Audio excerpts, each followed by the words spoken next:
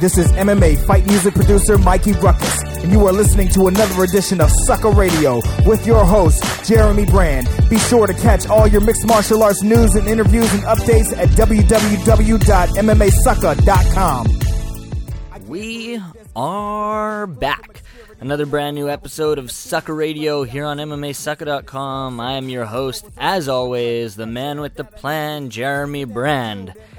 And I have a very, very fun show for you guys planned today. I'm going to be joined in a little bit by Demetrius Mighty Mouse Johnson, UFC flyweight champion, has a fight coming up at UFC 186, which has become a bit of a debauchery against Kyoji Horiguchi. I'm going to talk to him about that, about all things UFC 186, and about his future in the flyweight division. I'll also be joined by Max Holloway. This guy has a fight coming up against Cub Swanson at UFC on Fox 15.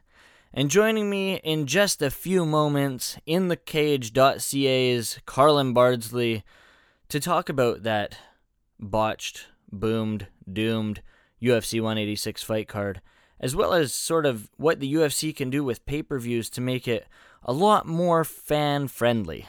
So I'll have him in a few minutes. But before we get to that, I've got a crap load of news to talk about, including this past weekend's UFC Fight Night 63 card, which went down from Fairfax, Virginia. I had a few fighters from this card on my show, one of which being Juliana Pena. Actually, I only had her on the show. Very excited that she picked up a first-round TKO finish against Milana Dudevia in this fight. She's back on the winning track. She's back inside the octagon, and she picked up $50,000. So if you listen to my interview with her a couple weeks back, you'll know that she needs a new vehicle. Hopefully, she's able to grab that. This was a fun fight card overall. A lot of people touted this as a great fight card from top to bottom. That it was. Gray Maynard, unfortunately, taking a unanimous decision loss to Alexander Yakovlev, was a great fight for the Rushki, but not a great fight for Maynard. Maynard looked good in the very first round. Unfortunately, he fell short in the 2 rounds after that. Women's bantamweight fight, which was the main featured fight on the Fox Sports 1 preliminary card. Liz Carmouche took home a unanimous decision against Lauren Murphy. Interesting fight. Not sure the right woman was chosen as the victor, but that wasn't the only time that happened on this fight card. I'll get to that in a few minutes here.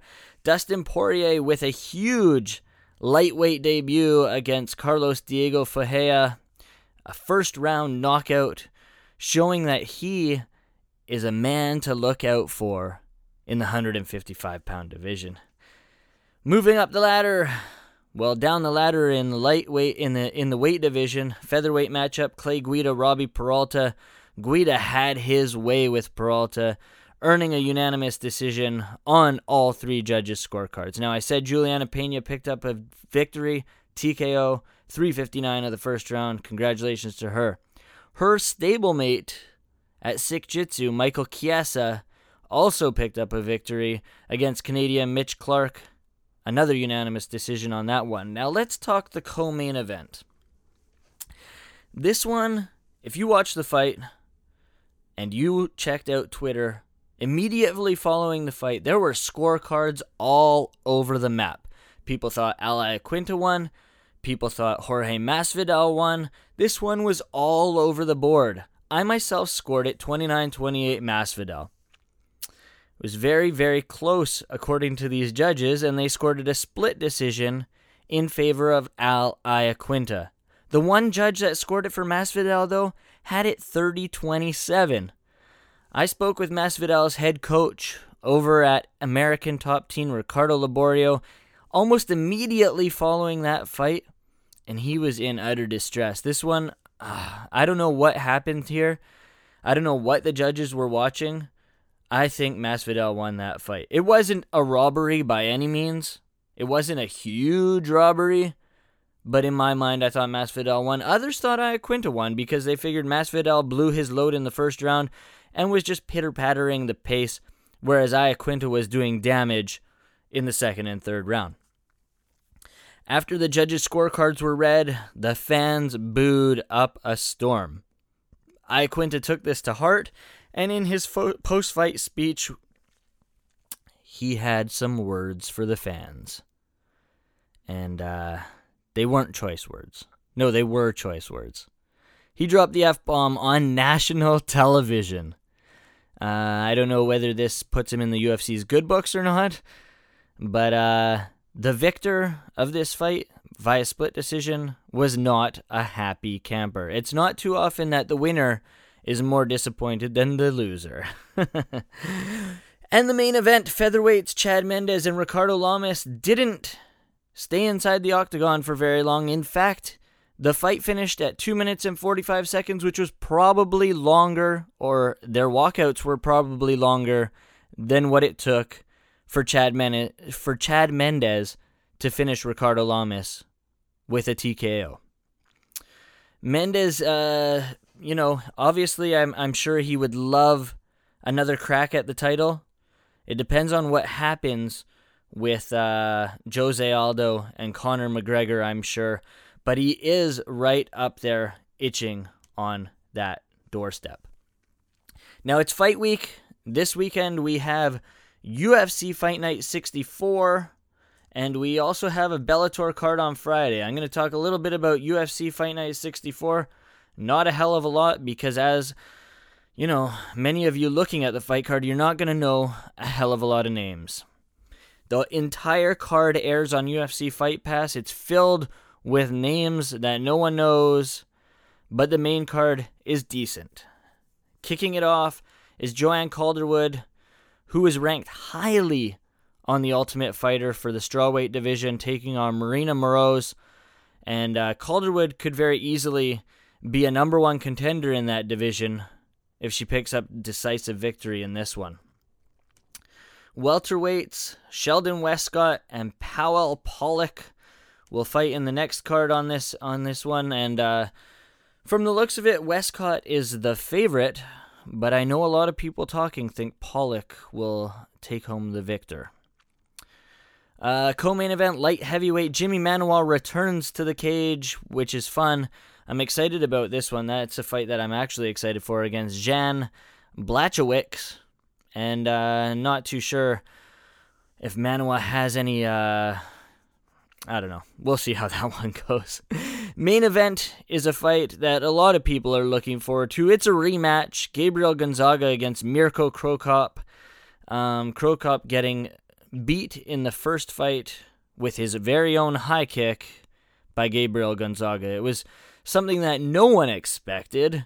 Gonzaga throws the high kick, rocks Cro Cop, and finishes him with some ground and pound. We'll see how this second one goes. Not going to do any predictions. You can check out the MMA Sucka staff predictions in a little bit.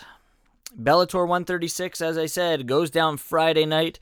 It's a fight card that a lot of people are talking about. It could be one of Bellator's best cards of the year on paper. Will Brooks puts his lightweight title on the line against Dave Jansen. Rafael Carvalho takes on Joe Schilling. Marcin Held takes on Alexander Sarnovsky. And Tony Johnson takes on Alexander Volkov. Great fight card, airing live on Spike TV. So those are the fight cards. Haven't even got to the news yet. Earlier this week, Melvin Guillard pulled from World Series of Fighting 20, which goes down on Saturday. I'm not going to talk too much about that fight card, but Guillard was the co-main event, and he's been pulled from action because they couldn't find him. They were not able to communicate with him. They didn't have his medicals, so he was pulled from the fight card. What else went down this week? You know, there were a few fight announcements, some that I was really excited for. Stefan Struve versus Big Nog is going down at UFC 190. What a fight that's going to be. Todd Duffy versus Frank Mir, UFC Fight Night 72 main event. I know a lot of people aren't interested in this. A lot of people don't think that this should be a main event fight, but these two heavyweights are going to throw down. It's not going to last the full 5 rounds, and it's a lot of fun. Matt Brown will welcome Nate Diaz back to the welterweight division at UFC 189 on July 11th.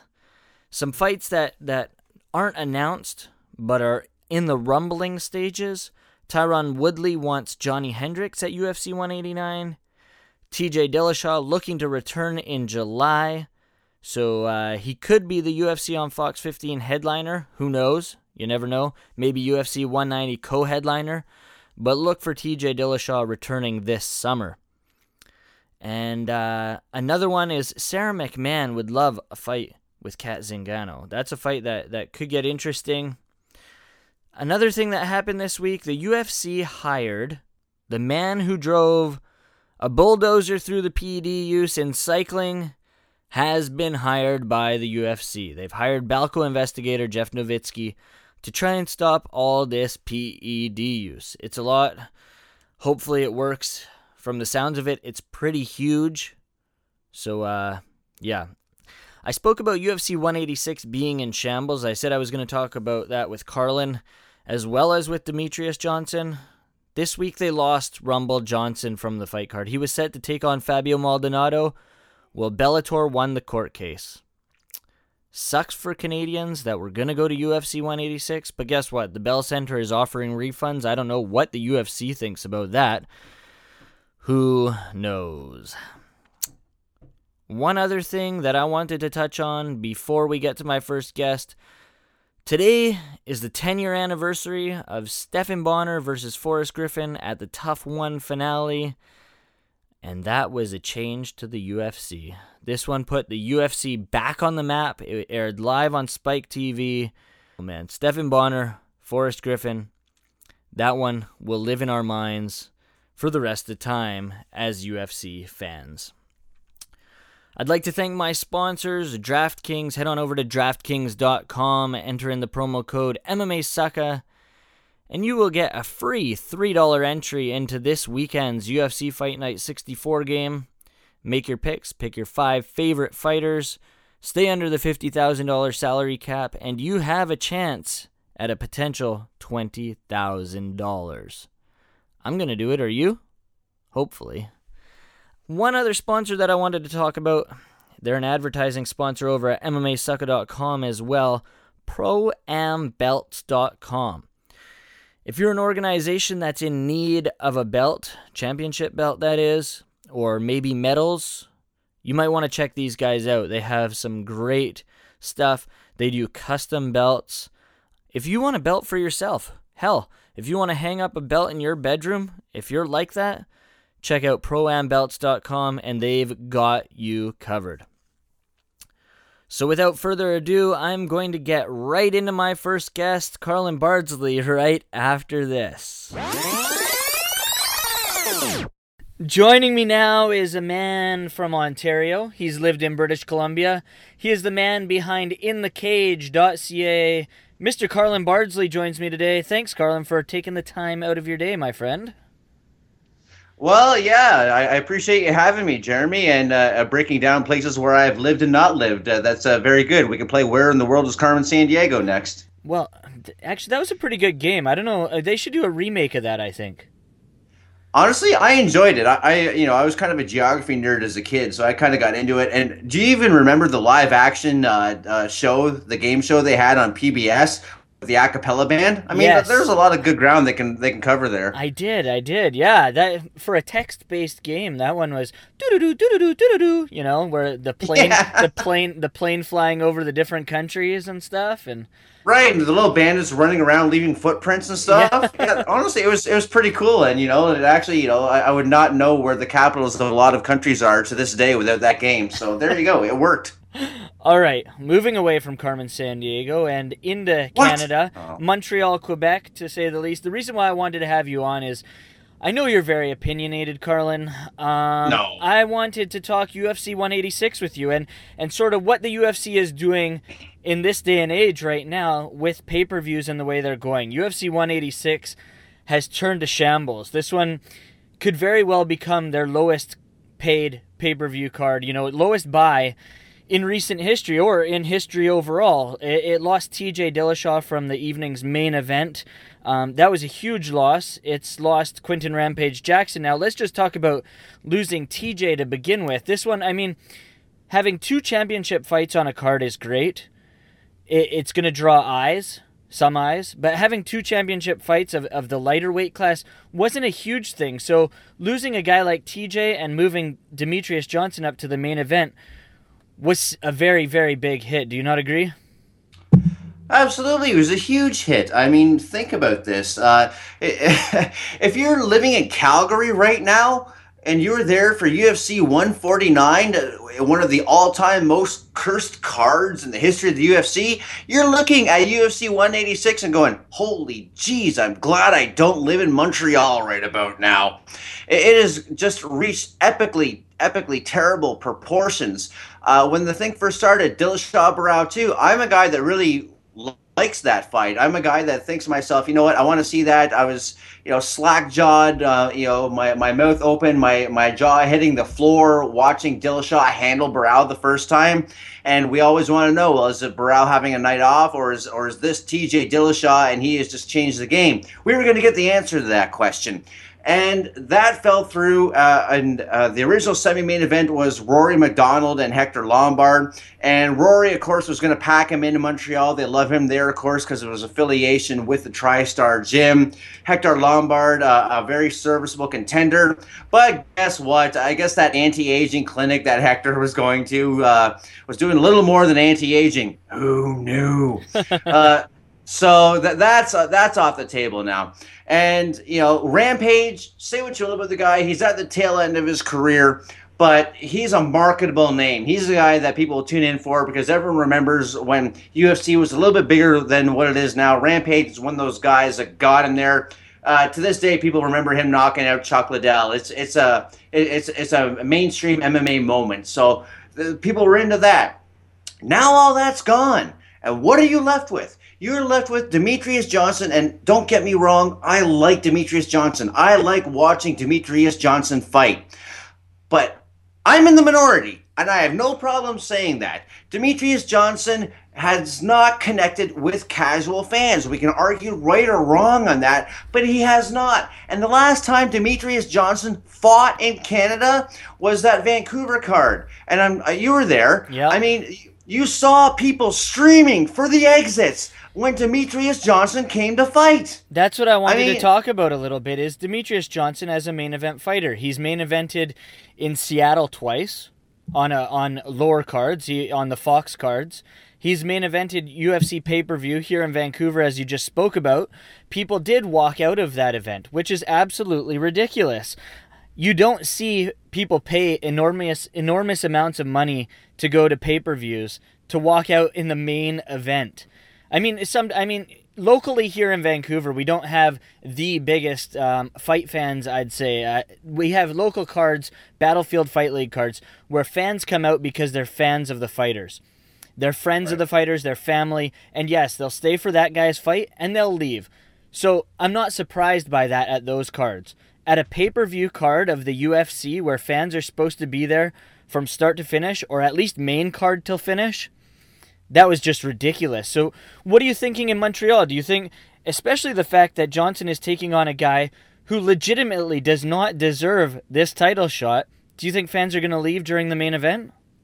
I don't think they're going to be there for the event at all, Jeremy, quite frankly. And going back to the Vancouver card, Rory MacDonald, again, sold those tickets. They paired DJ up with Rory again, and Rory was the guy that sold those tickets because he's an old-school Toshido guy. He's from the area. People came to the arena to see Rory MacDonald that night, and as soon as Rory was done, no one cared anymore. They were leaving. And the same thing was going to happen in this card if Rory was still on the card. They're going to pay to see Rory, or, to bring it up to speed a little bit more, they're going to pay to see Rampage. And, they're going to, they may or may not care about Demetrious Johnson. Demetrious Johnson, no one will pay to see this guy. I'm not saying it's right. Don't get me wrong. I am not saying it's right. I enjoy watching Demetrious Johnson. I'm going to say it one more time in case you missed it the first time. But no one cares from a casual fan base perspective. They're not going to pay $60 to see him. They're not going to pay, a couple of $100 to get a good seat in the arena to see Demetrious Johnson. They might watch him on TV.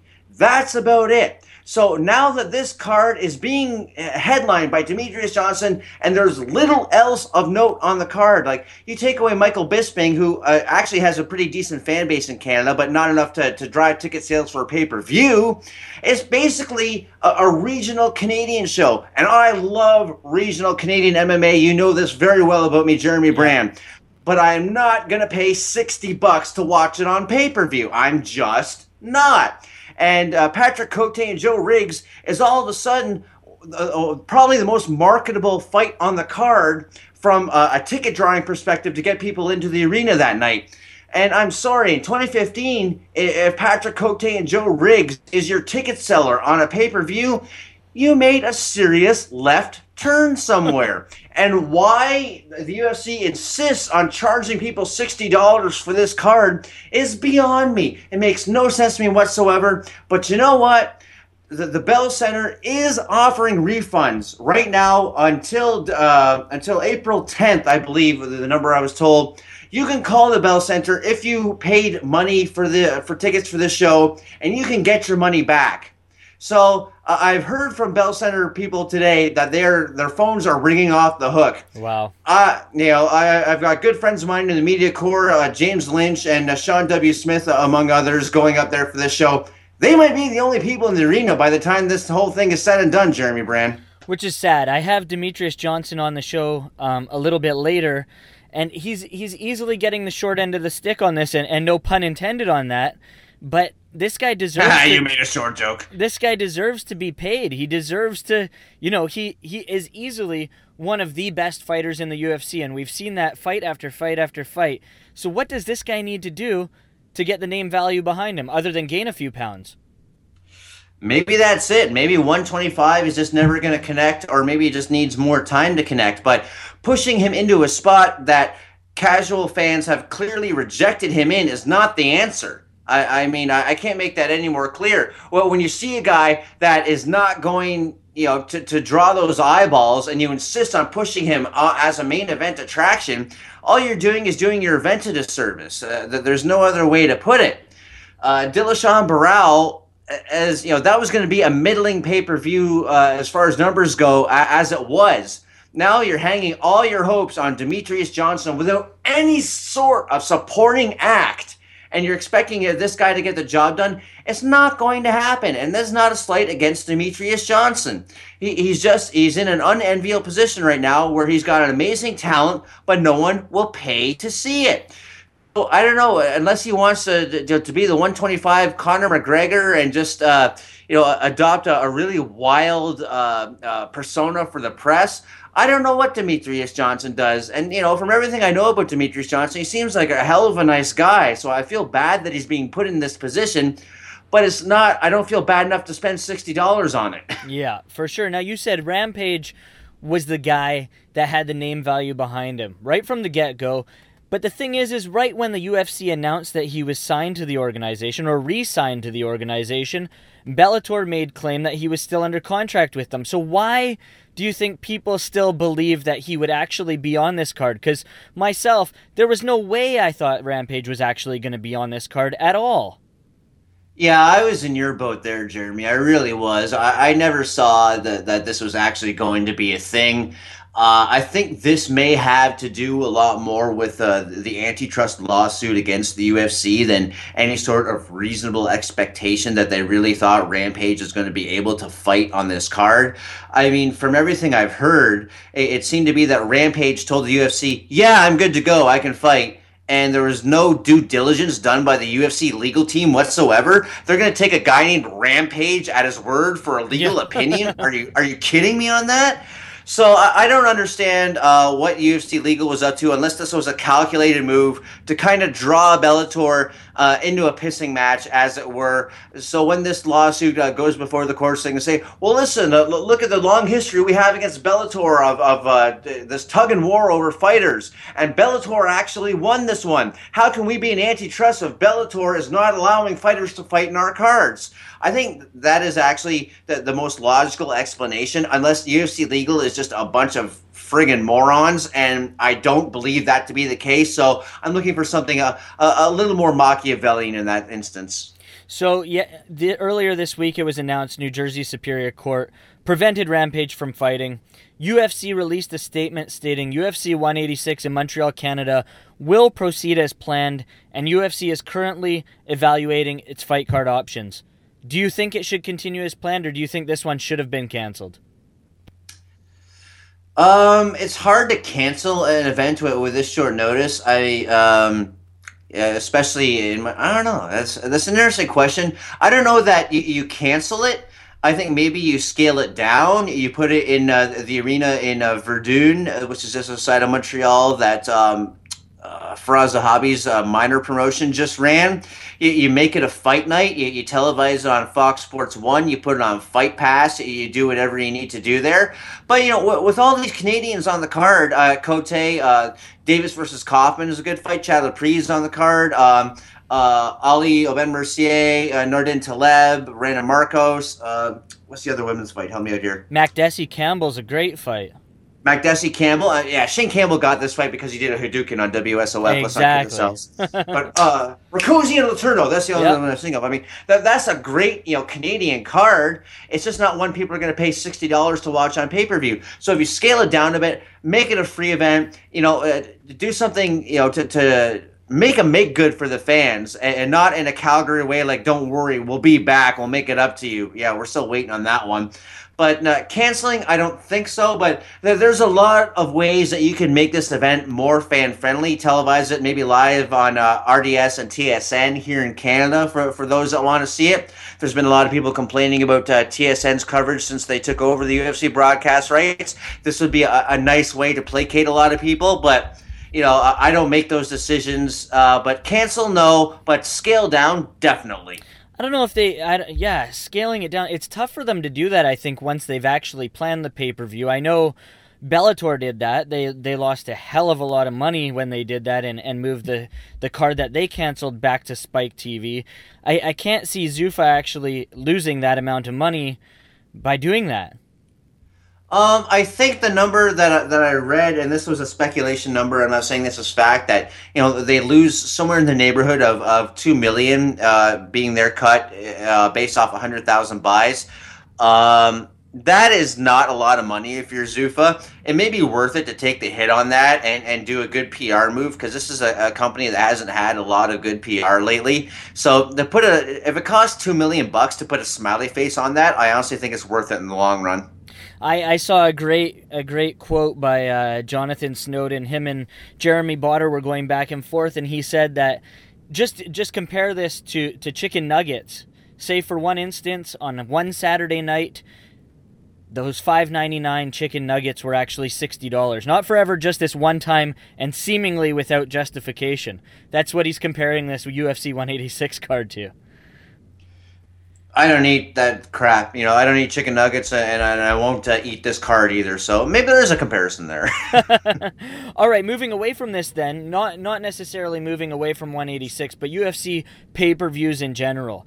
They stacked UFC 187 to the balls. They stacked UFC 189, obviously without, never knowing that injuries may occur and guys may have to pull out. But these cards are absolutely stacked. Do you think it's time for the UFC to pull back on events? Because we have events like this weekend with UFC Fight Night 64. Yes, it's a regional show. Half the world doesn't know who any of these guys are. Do you think they need to draw back and maybe do these pay-per-views a little less often? Oh, of course. I mean, oversaturation has been a big problem for the UFC for a while now, and a lot of us have been harping on it.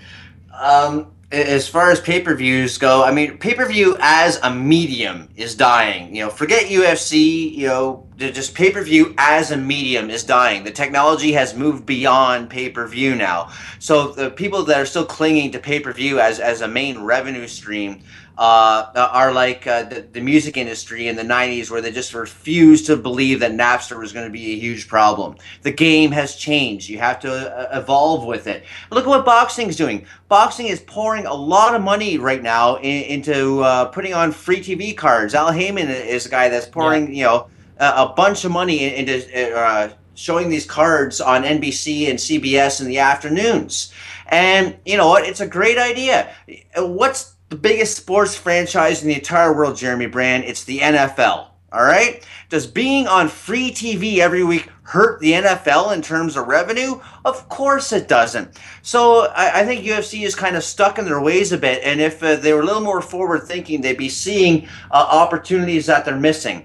And it's the way that things are going. I think in the future, all we're going to see on pay-per-view for UFC is your tippity top attractions. You're going to see your John Jones fight on pay-per-view. You're going to see Ronda Rousey fight on pay-per-view. If Anderson Silva comes back, or if GSP comes back, something that is, that will shake the foundations of the sport, as it were, getting all promoter speaky there. Something that you can really sell to an audience and say, hey, yeah, listen, pay $60 for this. You're not going to regret it. Okay, yeah, I'm in. But as far as the smaller cards, they are going to wind up either on a cable outlet or on Fight Pass, because honestly, that's just where we are as a society right now. If you want people to pay for shit, they're getting more and more finicky about what they're going to pay for, because let's be honest, we all have less money than we did a couple of decades ago. Well, I hate to compare it to WWE, but they're doing the right thing there with the WWE network. They're not calling them pay-per-views anymore, they're calling them their special events. Those are all on the WWE network. So if you're paying $9.99 a month, you're getting all their former pay-per-views. This should be almost the way the UFC goes with Fight Pass. Yeah, I mean, I don't know a lot about the WWF, WWE, whatever it's called, network, but yeah, that's the case, and absolutely, that's a much more forward-thinking business model, because the other thing is you cut the pay-per-view companies and you cut the cable companies out of the game.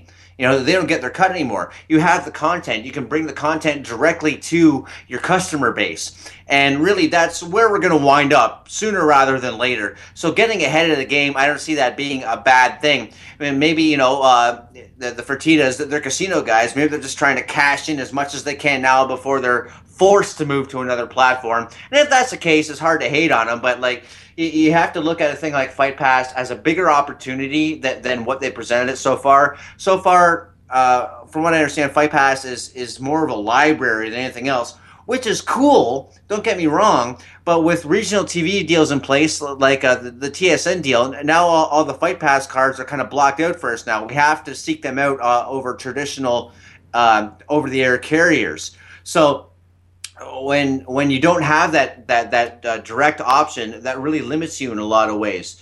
So 5 years down the line, we won't be having this conversation. It'll all be Fight Pass, save for a few big events a year, or it'll be something that is readily available to everyone on free TV, and we don't have to go search it out on whatever TSN channel got the short end of the straw that night.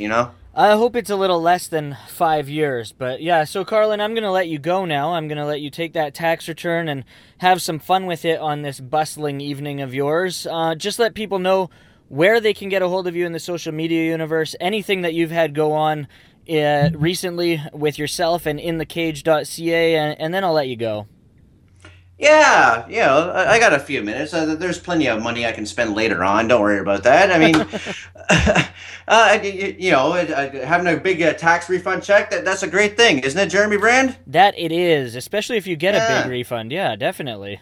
Well, there you go. And, I've got the whole room in front of me right now. You like Trailer Park Boys? Love it. Love it. Well, there you go. You can sing along with me now. You know where my tax refund's going.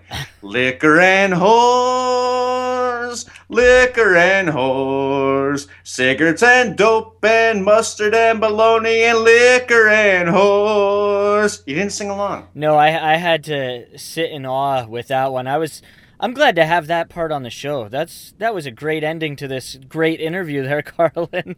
Just awesome. Yes, very, very good. So where can people get a hold of you? In the Cage.ca, we've been talking about a lot of great stuff lately. Been talking about Ken Hayashi leaving the Ontario Athletic Commission. He's a guy that's kind of stood in the way of the growth of combat sports in this province for a long time.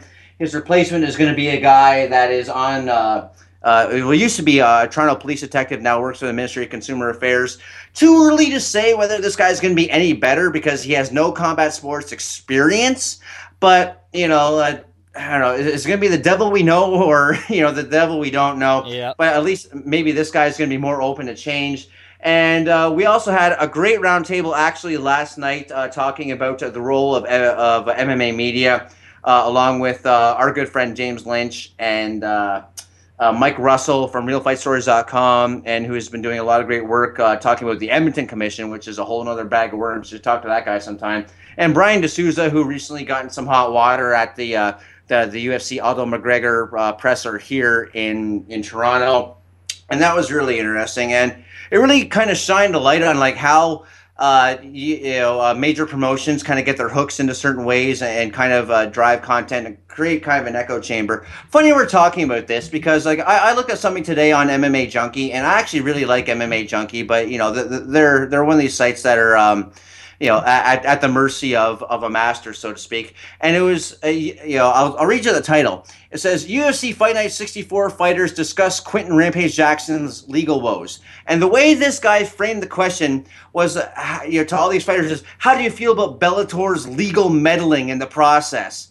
Like, can you ask a more loaded question than that? He basically asked the guys just like, hey, can you shit on Bellator so I get a soundbite? Yeah. And Bellator didn't do anything wrong. They're within their legal rights. A judge has decreed that. But still, never let the truth get in the way of a good narrative. Am I right? So I'm a little disappointed in MMA Junkie for running that. I thought that was a little too far for a site of some repute to go.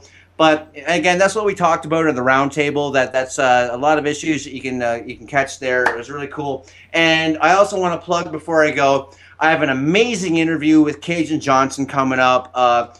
This was more of a political piece than a fight piece. Of course, we talk about his fight coming up in the Philippines, but he also really went out and talked about his view on the Harper government's treatment of Native people. And it's a subject that's really, really close to his heart, and he really just he shot from the hip about everything. So it's going to be really cool. I want to get that up as soon as possible, but I hate transcribing, so it's taking me a really, really, really long time. I know you do, Carlin. I know you do. So other than InTheCage.ca, social media-wise, Twitter, Facebook, whatnot, people can find you there?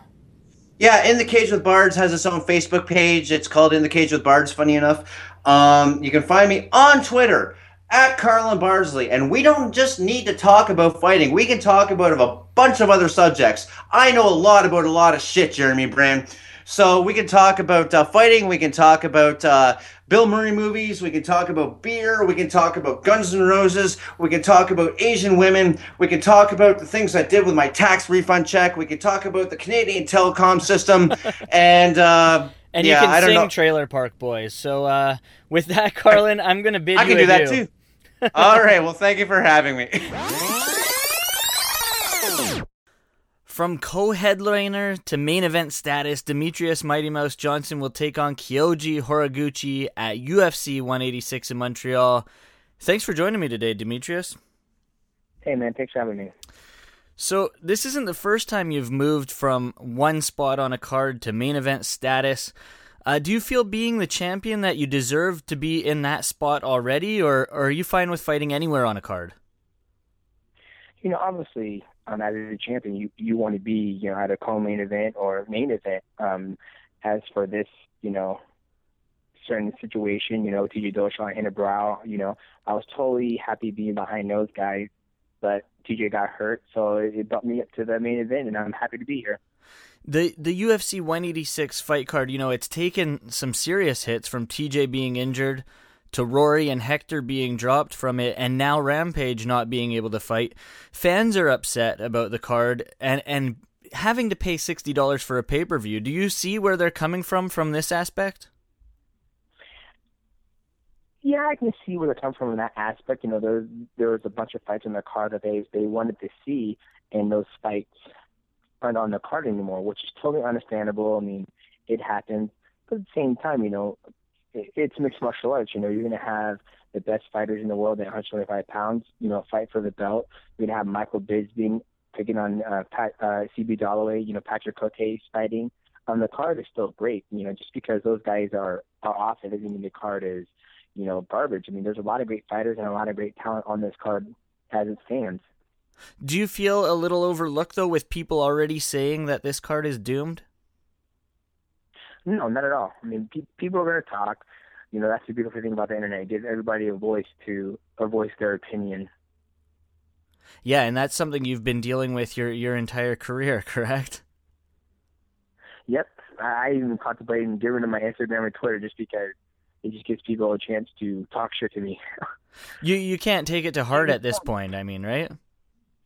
No, I don't take it to heart. It's just, internet trolls. It's just funny to look at it. But at the same time, it's like, why do I even look at this stuff? Like, why do I even put time and energy into this social media stuff? So that's why typically, I don't post a lot of stuff. I post stuff here and there, but, there's some people who just put their whole lives on Instagram and Twitter, and they're just on it all the time. If my wife wants to, be involved with that stuff, that's fine. But for myself, I just have no energy for it to where I just don't see there's any point.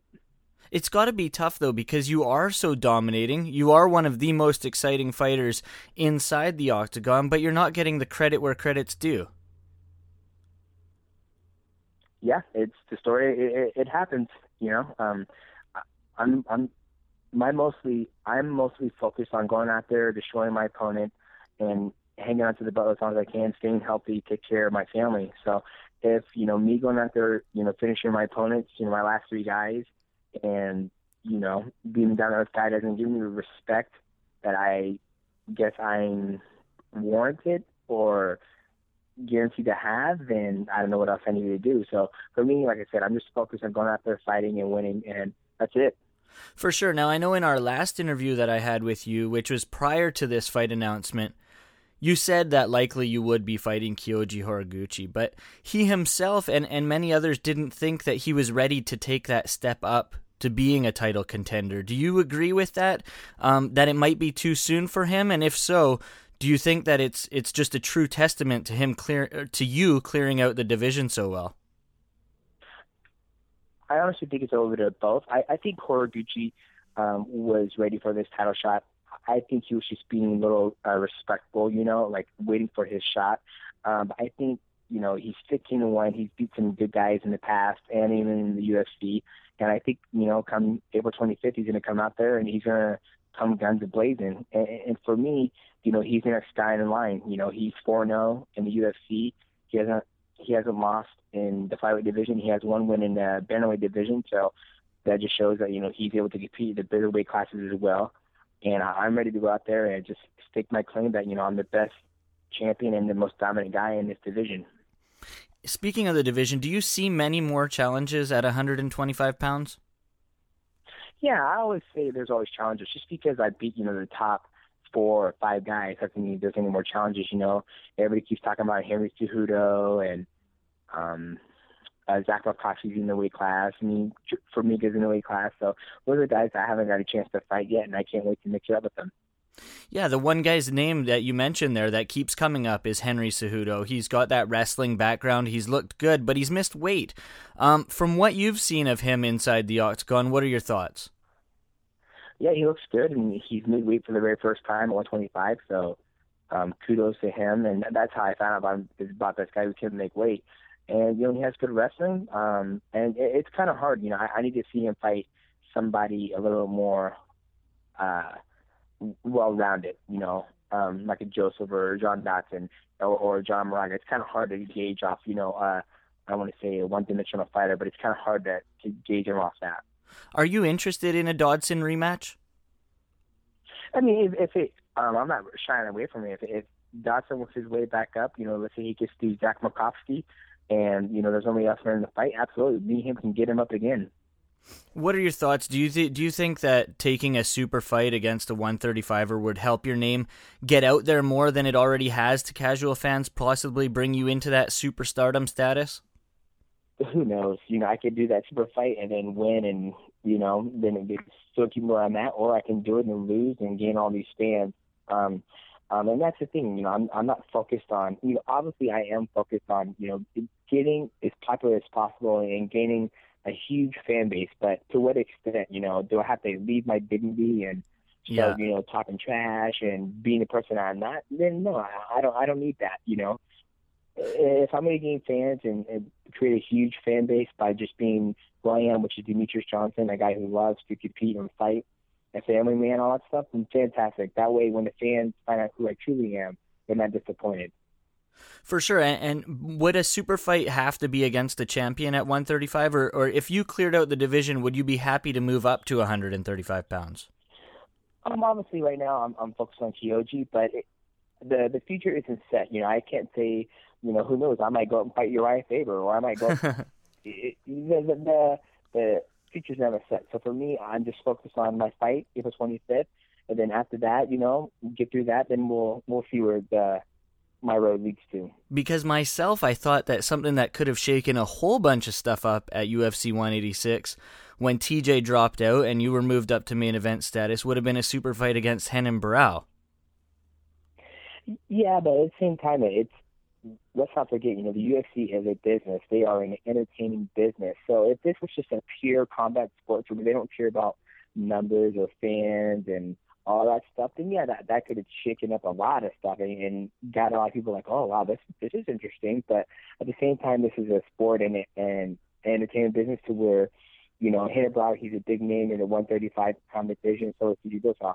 That's the fight that everybody wants to see, and then they want to see who's going to win that. That way, they can see who's going to fight Dominick Cruz. So they're running up their pawns to where they're trying to make a big climatic, ending to this kind of TJ and Renan Barão saga. And then here comes the champ that never lost his belt, that got injured, and so they know what they're doing with that stuff. And for me, it's the champion that hasn't been tested yet or who hasn't been beaten. Can this young risen star out of Japan, be the very first Japanese fighter ever to hold a UFC title? So I think people, miss the bigger picture when it comes to the fighters' backgrounds. But then again, most people aren't educated like I am in the sport, so they miss that big piece.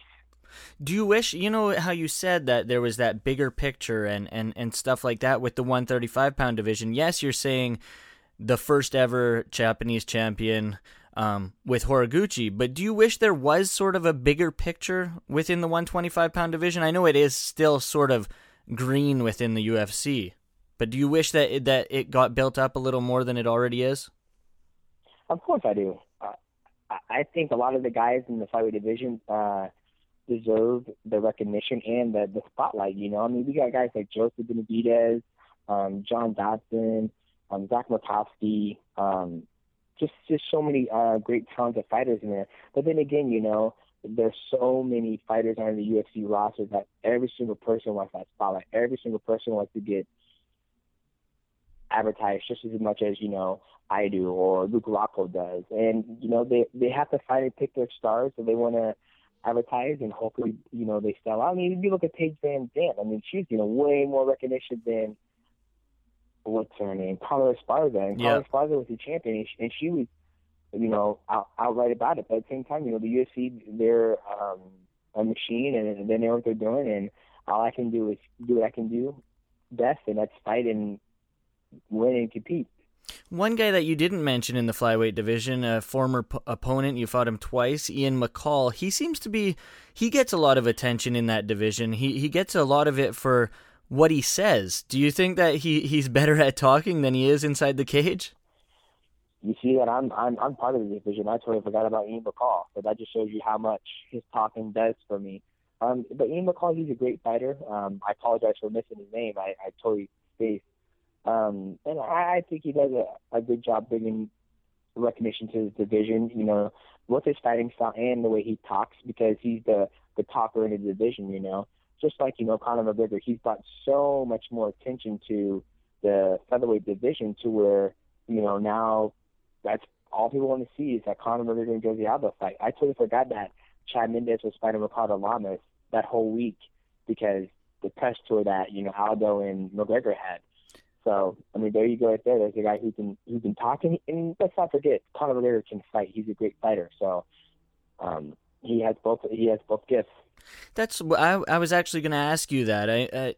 Does the UFC talk to you personally about marketing at all? No. Because I mean, we saw this UFC media tour. We saw Conor McGregor, Jose Aldo getting this huge media presence before UFC 186, UFC 187, UFC 188, and a dozen other cards that are going on prior to that card.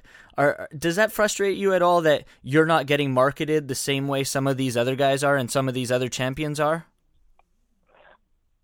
I could say yes, but at the same time, like I said, you know, the UFC is a business and they know what they're doing. And obviously, with the whole Conor McGregor and Jose Aldo fight coming around, it's looming around the corner. You know, that's what everybody's getting excited for. So the UFC is focusing most of their energy and time into that. Absolutely, you know, I would love for the UFC to send me and TOG on a press tour to get the whole world knowing about this fight. But at the end of the day, it's a little harder. You know, TOG doesn't speak English. She only speaks Japanese. And that puts a huge barrier on things when it comes to stuff like that. But I think it's fantastic that you did the World Tour with Jose Aldo and Conor McGregor. I think it's going to pay off for those guys.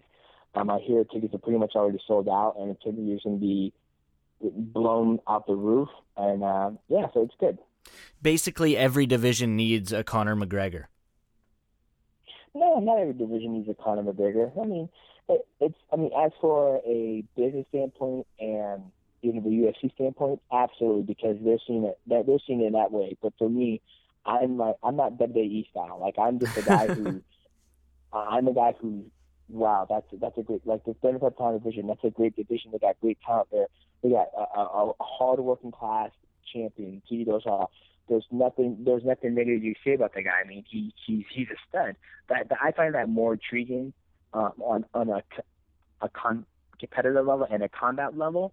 You know, the whole, you know, by the whole entire time when the Jose Aldo and Conor McGregor got maybe halfway through their press tour, I was over it. I was like, okay, yes, Conor, I get it. That you know, like, I like Conor McGregor. Like, I have nothing against the guy. But just watching how he was just so disrespectful to Jose Aldo and just running his mouth and blah, blah, blah. They're taking his belt. I was like, I am over it, dude. I was like, my wife's like, I am so fed up with this whole act and all that stuff.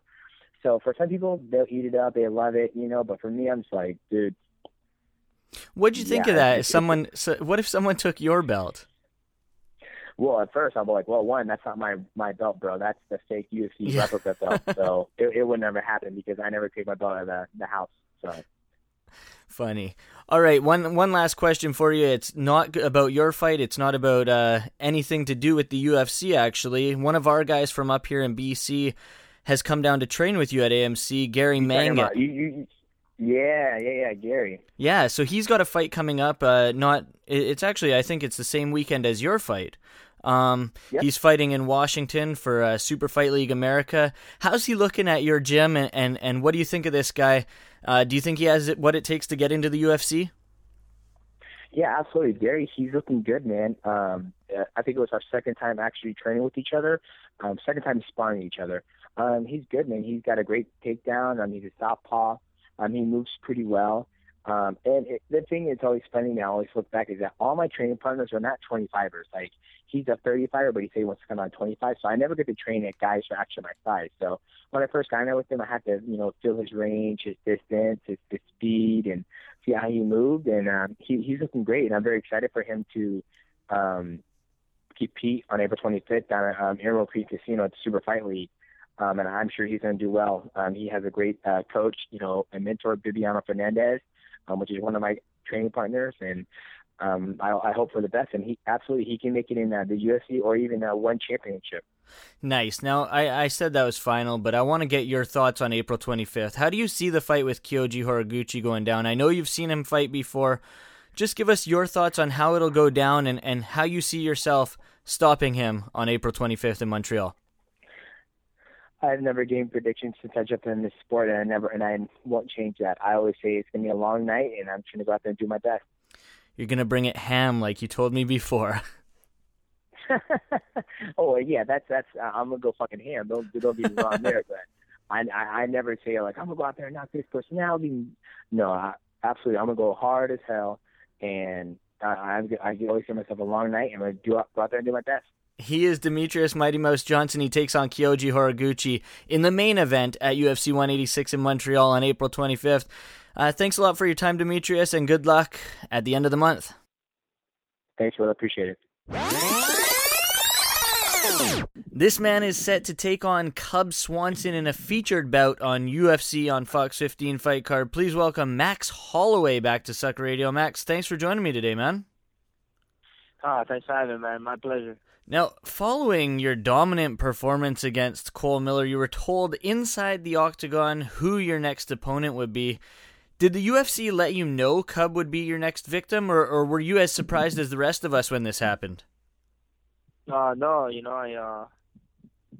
they told me that if I had a great performance, that I would be able to fight Cub in April 18th, and that was during the fight week, so I was kind of bummed out after the fight, I thought great performance meant I had to finish Cole, but, after they came up and they told me I still had to fight, I was all happy again, so it was just great. So did that light a bit of a fire under your ass, knowing that was the next fight you could get?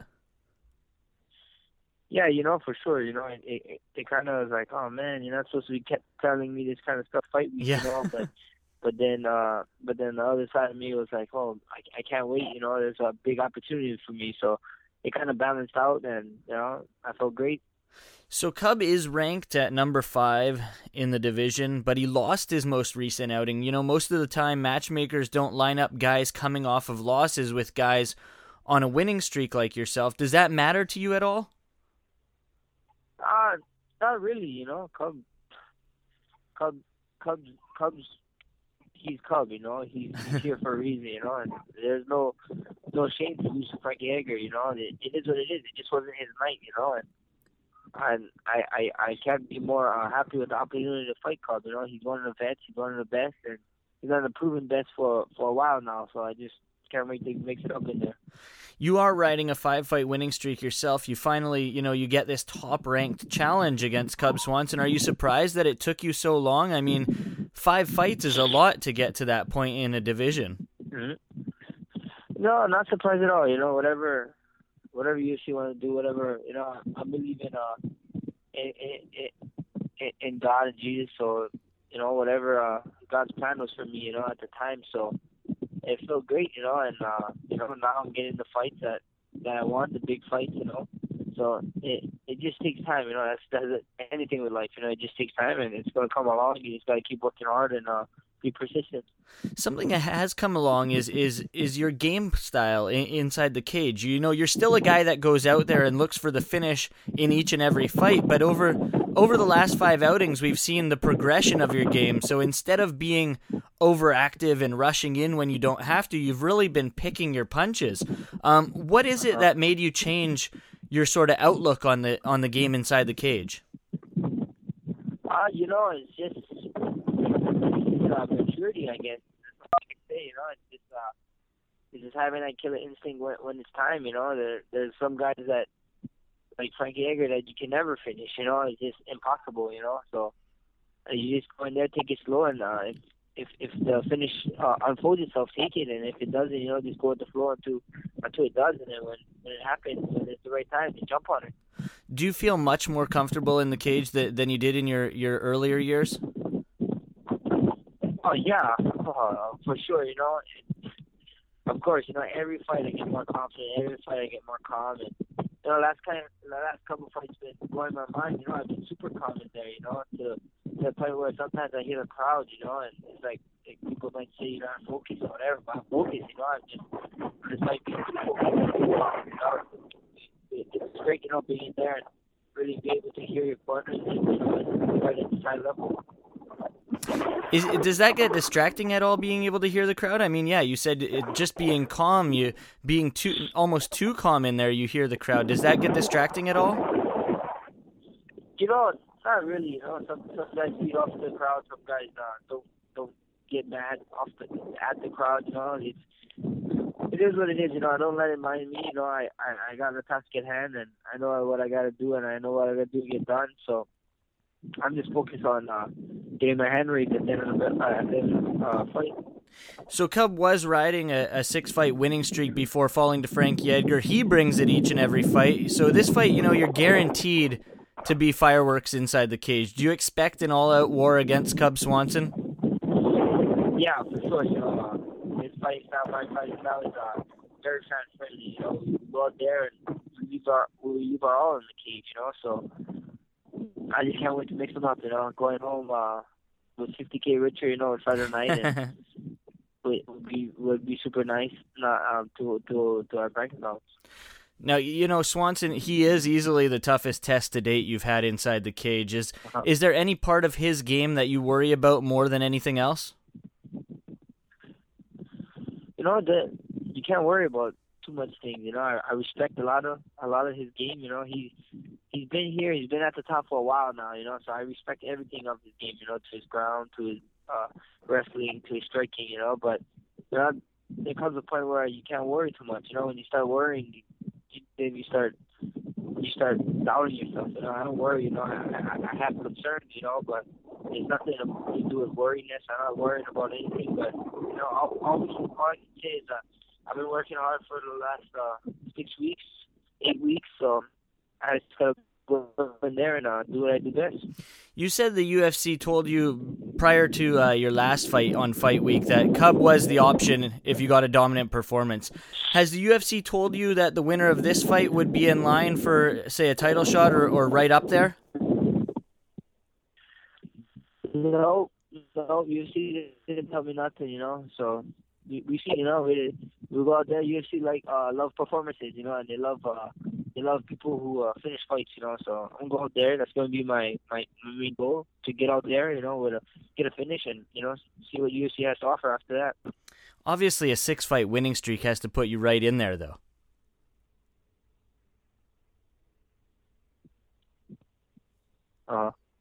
Yeah. Now, a guy that has shot himself into superstardom and stuff like that is Conor McGregor. Does it frustrate you at all that a guy that has only been with the organization for about 2 years is being touted as highly as he is? Not really. I don't really care, man. That's his trip. He shows. He's a great fighter, but he shows it with his mouth too. So that's always great. But it's great for our division. A lot of ways because of that guy. It is what it is.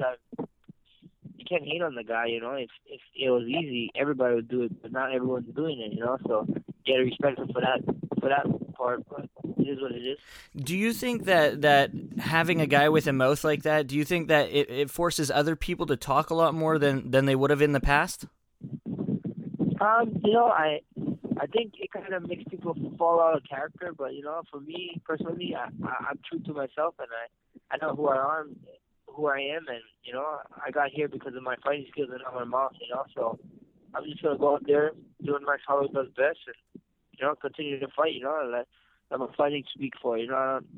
That's great hyping up the fight and this and that, but it crosses a certain line when you're just disrespecting someone and actually hyping a fight. So that's what I believe. Do you give him much of a chance against Jose Aldo? Yeah, I give him a lot of chance. You go in there with these little gloves, you don't know what punch can connect, anyone. They have chance with anyone. So that's why I'm just really pushing the fight, or might actually happen in there. So I give him a chance against Aldo. You've very quickly become the new face of Hawaiian MMA. How does that make you feel? Man, I guess it makes me like my nickname, man. I'm blessed, man. I'm blessed to be this young, and how to say. A lot of people always compare me to BJ or telling me I'm taking the torch, and it's like that's a huge thing, I feel like I'm doing great stuff, but I'm not nowhere near where BJ was. He's a 2-time champion, in 2 different weight classes, So it's amazing to be even talked about in the same sentence as a guy like BJ. So I'm just gonna take one step at a time and stay focused and not let this hype get to my head, and stay grounded and continue to climb up the ladder. Do you feel any pressure sort of living up to that expectation, though, and saying that you're being compared to BJ Penn? No pressure at all, it's no pressure at all, I know what I can do, I know what I'm capable of, and, in this sport, you gotta really stay grounded, some guys, they hear a few good stuff, and then they start believing into their own hype, and then that's when things start falling down for them, so I learned from other people's experience that I don't want to go through that, so I just gotta keep my mind straight, my head on my shoulders, and keep fighting forward. Finally, Cub Swanson is in a couple weeks here, middle of April. What are your goals for the remainder of 2015? One step at a time. If I could get a four-fight year again, that would be great. But if not, hopefully I could start get into a title contention. Hopefully beginning of next year or mid of next year, actually have a title shot. That's all great things. That's all my goals. The rest of 2015 is just to continue winning. Get higher in the rankings and get paid more. He is Max Holloway. He'll take on Cub Swanson at UFC on Fox 15. Thanks for joining me today, man. And oh man, thanks for having me. It's always an honor. That was Max Holloway. It's always fun to have him on the show. He sounds very calm and collected for a guy, as I said, is being touted as sort of the face of Hawaiian MMA now. Sorry to all of you, it sounded like it was quite windy there in Hawaii where he was being interviewed, but good on Max. He's a guy that I'd like to see get up there to the top. He was very young. He was one of the youngest fighters to be inside the octagon at one point, and he's sort of built up a big name for himself in the UFC featherweight division. So you never know, we might see him against Conor McGregor or Jose Aldo in the not-so-distant future. Thanks to Max for joining me today. Thank you to my other guests, Carlin Bardsley from InTheCage.ca, as well as UFC flyweight champion Demetrius Mighty Mouse Johnson. Really appreciate having him back on the show. He's a regular of Sucker Radio. Whenever he has a fight, he gets on the show and he talks the talk, but he also walks the walk. So I really appreciate having him on the show. Make sure you head on over to DraftKings.com. There is, obviously a UFC Fight Night 64 game going on. It is a salary cap style drafting system. You get $50,000 to select your 5 favorite fighters. And this weekend, much like a few other weekends, is a card that you're not going to know many of the fighters from. UFC Fight Night 64 in Krakow, Poland has maybe 2 or 3, 4 or 5 names that you know on it. The rest of them are no-namers. Not only to you, but to myself as well. So head on over to DraftKings, use the promo code MMASucka, and get your first game, any game, doesn't matter MMA or whatnot. Tomorrow, or today, is the start of the PGA Tour. So you're going to miss out on that one, but there's MLB now, so check that out. I suck at it, but you should check it out. So Major League Baseball has started. NHL playoffs are around the corner. It's going to be a fun time over at DraftKings.com. So make sure you enter in the promo code MMASucka, and you'll get a 100% bonus up to $600 back, which is amazing. I'd also like to thank Pro-Am Belts. I spoke about them off the hop at the beginning of the show. Not going to talk about too much with what they're doing for us, but it's going to be fun. That's about all I'll say. Make sure you check out MMA Sucka on Facebook, facebook.com/MMA Sucka. Check us out on Twitter at MMA Sucka. You can follow myself on Twitter at JeremyBrand604. With that, I'm out. Brand creates the show for the fans in this magnanimous jury's out the Good day, sir. There we go. Even though the other Carlin Bardsley that you sent me does have your little UFC press conference picture on it. For real? Yep. Huh. Gonna have to look into that later. Yeah, so someone has stolen your identity. Who the fuck would want to steal my identity? I don't even want my identity. What the fuck? this sport in every point because I'm passionate. I play the advocate and sometimes the antagonist, building up the hype before a fight. This ain't by accident. In the world of mixed martial arts, I'm the evangelist, spreading the news of MMA, the #1 candidate. Calibrate levels of greatness as when we collaborate. Mikey Ruckus, Jeremy Brand, as we reactivate. Brand creates the show for the fans and it's magnanimous. Jury's out decision and a yes, it's unanimous. It's the radio, it's the radio, sucker radio. It's the radio, it's the radio, sucker radio. It's the radio, it's the radio, sucker radio. Come and listen, it's about that time. Yes, download the show or you can stream online. It's the radio, it's the radio, sucker radio. It's the radio, it's the radio, sucker radio. It's the radio, it's the radio, sucker radio. Come and listen, it's about that time. Yes, download the show or you can stream online. Out.